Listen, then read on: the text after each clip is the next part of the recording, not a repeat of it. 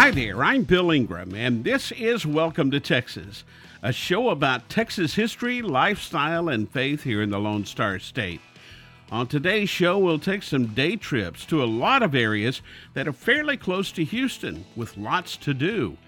We'll remember the legendary character Judge Roy Bean, the law west of the Pecos, and we'll learn why it's important to let our light shine for Christ.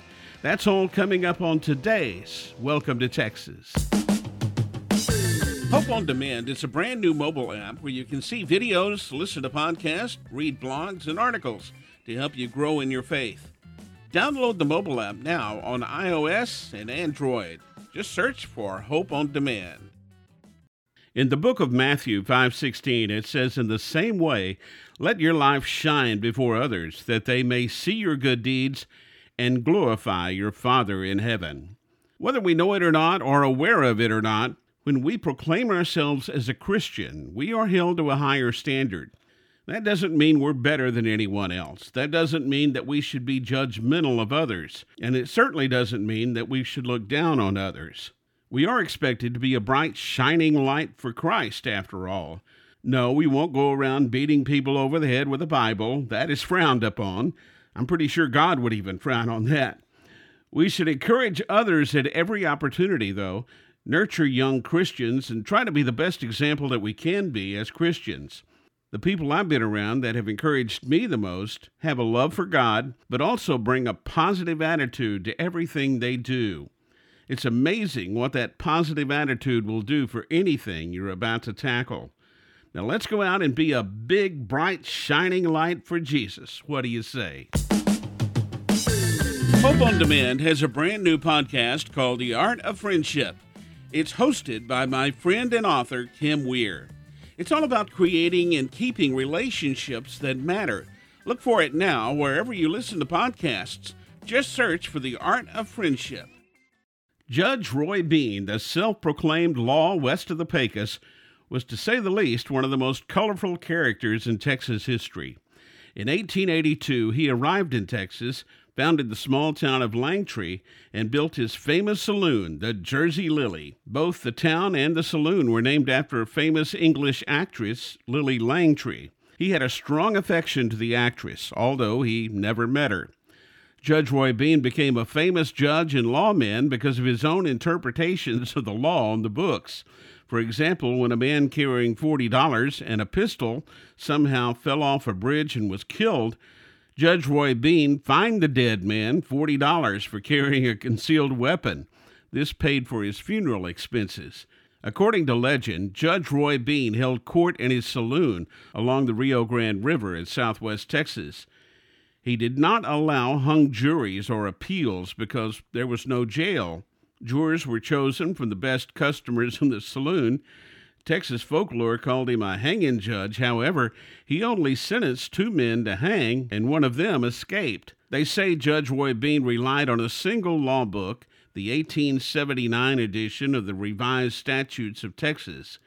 When the new law books were published, rumors have it that he would use them for kindling a fire. Judge Roy Bean was a character, but it is said that as he aged, he did a lot to help the poor folks in the area, and he always made sure the schoolhouses had plenty of free firewood for the winter. He died at the age of 78. He and his son, Sam Bean, are buried at the Whitehead Memorial Museum in Del Rio. Hope on Demand has a podcast called Anything But Quiet Time. It's hosted by my good friends Rochelle and Carter. Each week, they have fun and insightful conversation about what they're learning in their quiet time. You can download it now wherever you listen to podcasts. Just search for Anything But Quiet Time. I love Houston. It's my hometown. I was born and raised here. But every now and then, I like to take a break, get out of town, go somewhere else. That's the beauty part about living where we are on the Gulf Coast. Plenty of places to go for day trips. Galveston is less than 50 miles away, and Bolivar and Crystal Beach are just across the bay from there. That's where Stingaree Restaurant is located, one of our favorite seafood places. We can head east, and about an hour or so, we're in the Golden Triangle with some great places to eat there. The Neches River Wheelhouse in Port Neches, or the Schooner Seafood Restaurant in Port Arthur. There's also the Museum of the Gulf Coast in Port Arthur. It's very interesting. It has some great exhibits of some of the football stars, and Janis Joplin, of course, was from Port Arthur, so she's featured in that museum as well. Travel about 2 hours to the east from Houston, and you're in Louisiana for genuine Cajun food. You may want to check out the Mardi Gras Museum in Lake Charles while you're there. It's worth a look. Headed the other direction, west out I-10 to San Antonio, it's about 4 hours away, and Austin is about a 3-hour drive out Highway 290. Headed south, Corpus Christi is about a 3.5-hour drive, and there's plenty to do there. Letha and I like Doc's Seafood on North Padre Island. So day trips abound headed out of the Houston area. Plenty of places to go that's not very far from H-Town. We're truly blessed to live on this part of the Texas Gulf Coast.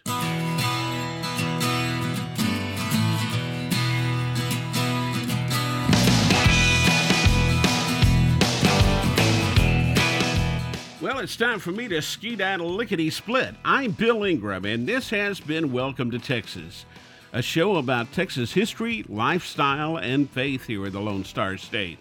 I hope you enjoyed today's show, and I hope you'll join me again for Welcome to Texas.